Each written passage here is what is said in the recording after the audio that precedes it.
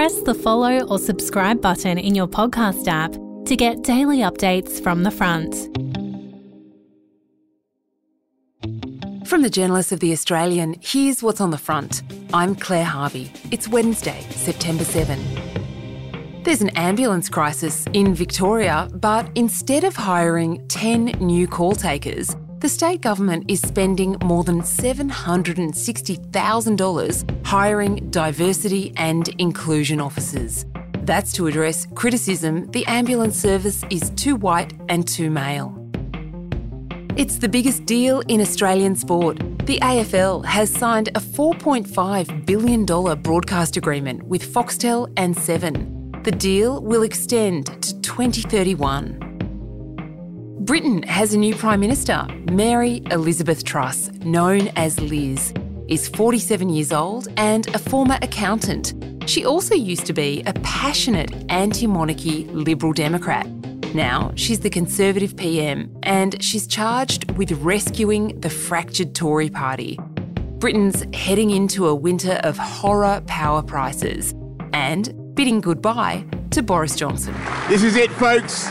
Let me say that I am now like one of those booster rockets that has fulfilled its function, and I will now be gently re-entering the atmosphere and splashing down invisibly in some remote and obscure corner of the Pacific. So, is Boris really gone for good? We'll find out later in the episode. Fine weather has allowed the police forensic team to push ahead with their search for Lyn Dawson's remains. After using jackhammers and concrete saws, the dirt underneath is being hand-sifted. Once checked, it's being wheeled to skip bins in the front of the property. These are nervous times for Lyn's family. In 2018, homicide detectives led an excavation at the former home of Chris and Lyn Dawson. The dig was prompted by the Teacher's Pet podcast, and it cost $1 million.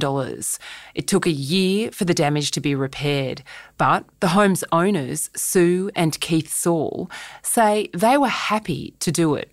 David Murray is the Australian's national crime correspondent and joins me now. Dave, this dig is really famous to people who have listened to the Teacher's Pet.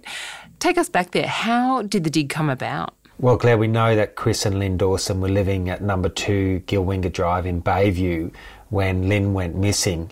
And there was a lot of speculation at the time that Lyn may have been buried on that property. So police had done a limited search in previous searches of that property, but there were areas that hadn't been searched. In particular, there was an area known as the soft soil at the back of the house. There were areas around the swimming pool that had soil that various people, experts, police thought Lyn potentially could have been buried there. So police decided, with a lot of public pressure on them, to go back and to finish their job, to do everything that they could to check if Lyn was there. Now, this story about Keith and Sue Paul is really a lovely story. They knew nothing about Lyn Dawson or Chris Dawson when they bought the property. They only moved in 2017. The Teacher's Pet launched the following year in 2018, and all of a sudden the whole world seemed to be focusing on their little slice of paradise on the northern beaches. It was a complete shock to them. Now, some people might have not wanted anything to do with this whole situation, but they welcomed police onto their property, and they've told me that they wanted to do everything they could to help Lyn's family, and they said if it was us, we would want closure. So they welcomed police in, they let police do whatever they wanted. When we were approached by the police, if we would mind, if they could come and have a look, it had to be up to us because they couldn't force anybody to have it done at that stage. But we were more than happy to, when we knew the story. I mean, when we moved into the property, we knew nothing about Chris Dawson or Lyn Dawson or anybody. We didn't know anything.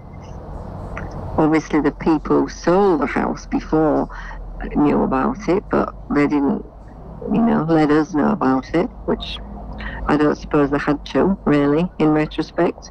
And then we were more than happy. We said to the police, come, do whatever it takes, because we want the family to have closure. Dave, what did the search yield? So police went back to the swimming pool area, they went to the soft soil area, they dug under the foundations, they even brought in blood detection dogs into the house, and Lyn's remains weren't found. So in the end, they were able to rule out that property as being a location for Lyn's remains. One thing we know from the findings of Justice Ian Harrison in the guilty verdict, Dave, is that Lyn was not alive after Friday the 8th of January. We know she was in that home on Friday the 8th of January because she spoke to her mother and a friend on the phone that night. So that leaves a pretty strong suggestion that Lyn may have been murdered in that home. How do the Sauls feel about that? That's something that I did ask them, and Susan Saul said they've never had a bad feeling about the house. They have always associated the house with Lyn rather than her husband, Chris. And so it's never been something that they've seen in a negative light. I thought that was a really nice way to look at things. It had a nice feeling to it, but I think that was Lyn. Yes. I think it brought out Lyn's personality. I never felt uneasy or anything like that. Incredibly, on the day of the verdict when Chris was found guilty, before that, Sue had gone down to the front of her property. She'd tied a pink ribbon onto the letterbox, and that was in memory of Lyn, but also in support of Lyn's family. They had heard that Lyn's family were all wearing pink to hear the verdict, and so that was a little message there for Lyn's family that they were right there behind them in the house where quite possibly Lyn had died, definitely where she had disappeared from back in 1982. Well, just because, that was her home. And when we saw on the news that they were wearing pink in memory of Lyn and hoping other people would. So I just thought, that'd be nice. I'll put something on the letterbox. Dave, Susan and Keith seem like remarkably optimistic and lovely people. Yes, Claire, imagine finding out that there may have been a murder in your house. How would you respond? They have taken a very positive approach to it, and I'm sure that Lyn's family will take a huge amount of comfort by the fact that their property has been fully searched, that this family has cooperated, and that there's no hard feelings. They are very happy that police have done what they did on their property. And you're right, it is a slice of paradise. In The Teacher's Pet, we all remember Hedley Thomas in his opening words describing Bayview as a hillside of rugged beauty. And The Teacher's Pet is being re-released for Australian audiences. We're releasing episode 2 today. Just go to podcasts in the Australians app to listen, or go to theteacherspet.com.au to find out more. David Murray is the Australian's national crime correspondent. Up next, why Britain's new Prime Minister has nothing to lose.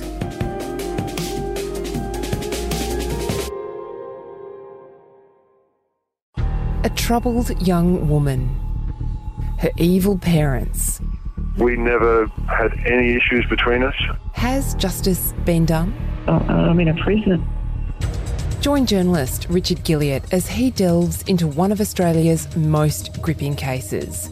Shadow of Doubt, a new podcast investigation from The Australian. I cannot find one of these allegations that's possible. Listen now, wherever you get your podcasts.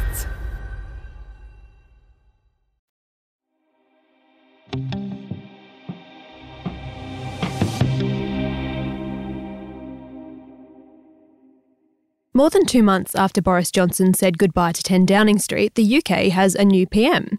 Liz Truss was appointed to the role following a lengthy ballot process on Monday, and she was appointed by the Queen at Balmoral overnight. Richard Ferguson is the Australian's Chief of Staff and joins me now. Richard, Liz Truss was staunchly opposed to the monarchy early in her career, so that meeting at Balmoral might have been a little bit awkward, to say the least. Everybody in Britain should have the chance to be a somebody. But only one family can provide the head of state. We Liberal Democrats believe in opportunity for all. We believe in fairness and common sense. We believe in referenda on major constitutional issues. We do not believe that people should be born to rule. or that they should put up and shut up about decisions that affect their everyday lives. What else should we know about her, and how is she similar or different to the UK's recent leadership? It's interesting that you say that, Kristen, about her past opposition to the monarchy.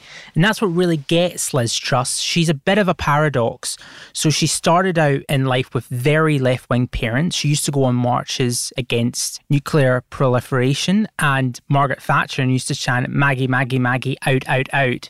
She's now maybe the most Thatcherite of the 4 Tory prime ministers that Britain has had since 2010. She was a member of the Liberal Democrats and opposed to the monarchy. She's now very pro-monarchy. But most importantly, she was a supporter of the Remain campaign during the Brexit referendum. She supported staying in the EU. She is now the darling of the Leavers. She's the darling of the Brexiteers. And they are the people that have put her over Rishi Sunak, the former Chancellor of the Exchequer, who was a Brexiteer all along. It is quite a reversal of roles for Liz Truss. Truss didn't enjoy the landslide victory she and others might have expected, garnering just 57% of Tory party support. That still amounts to about 20,000 votes from the party's members, but at least one resignation has followed. What does that say about where the party is at following Boris Johnson's exit? The Tory party is in an absolute mess. The only thing going for Liz Truss is that the Tory party's been an absolute mess ever since it entered government in 2010. In fact, some would say it's been an absolute mess since they got rid of Margaret Thatcher in 1990. So there's a lot of chatter at the moment that they were wrong to get rid of Boris Johnson, that the members are unhappy, that he could stage a comeback campaign. Rishi Sunak made it very clear that he is virulently opposed to Liz Truss's entire kind of tax cut, small government agenda. And we now know that he has a lot more support among the members than we thought that Rishi Sunak had.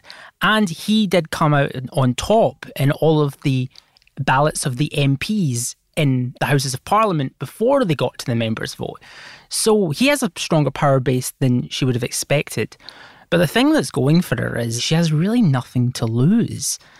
Party's down in the polls. The government, by the time of the next election, will be in for 14 years. She's the 4th Prime Minister of this Tory government.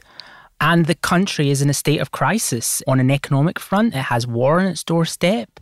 It's still suffering the pandemic. It needs somebody radical. And that is the one thing that Liz Truss is among all of her predecessors. On a policy platform, she is a radical. And notwithstanding the fact that, as you say, the party is in a mess, she is expected to make a number of cabinet appointments now that she's in the chair. What can we expect on that front? So that is very interesting, Kristen. So her top appointments are expected to include, as Deputy Prime Minister, her longtime friend Therese Coffey, who's currently the Work and Pensions Minister. Kwasi Kwarteng is going to be the Chancellor. James Cleverly is expected to be the Foreign Secretary, and Suella Braverman is expected to be the Home Secretary. Now, what you have there, including the Prime Minister, is 3 women, 1 a woman of colour, and then 2 men of colour. So there is not a single white man in the top 5 jobs of a British Conservative government. That's a pretty extraordinary thing. Not to forget, of course, that we now have a monarch and a Prime Minister with the same name, Elizabeth. Richard Ferguson is the Australian's Chief of Staff, and he was speaking to The Front's Kristen Amiot. Our newest podcast is Head Noise, a powerful exploration of sport's biggest issue through the eyes of superstar footballer James Graham. You can find it wherever you're listening now. And, of course, you can find all our journalism anytime at theaustralian.com.au. My name is Manny Carudis, and I'm a former New South Wales policeman turned investigative reporter with a passion for missing persons cases. I'm here to quickly tell you about our True Crime Australia podcast, The Missing. In this series, I look at old missing persons cases which have all gone cold in an attempt to try and uncover new information which could help see these missing people reunited with their loved ones, or any form of clue that could bring these families closure. The Missing is available now wherever you get your podcasts, and early and ad-free on CrimeX Plus on Apple Podcasts.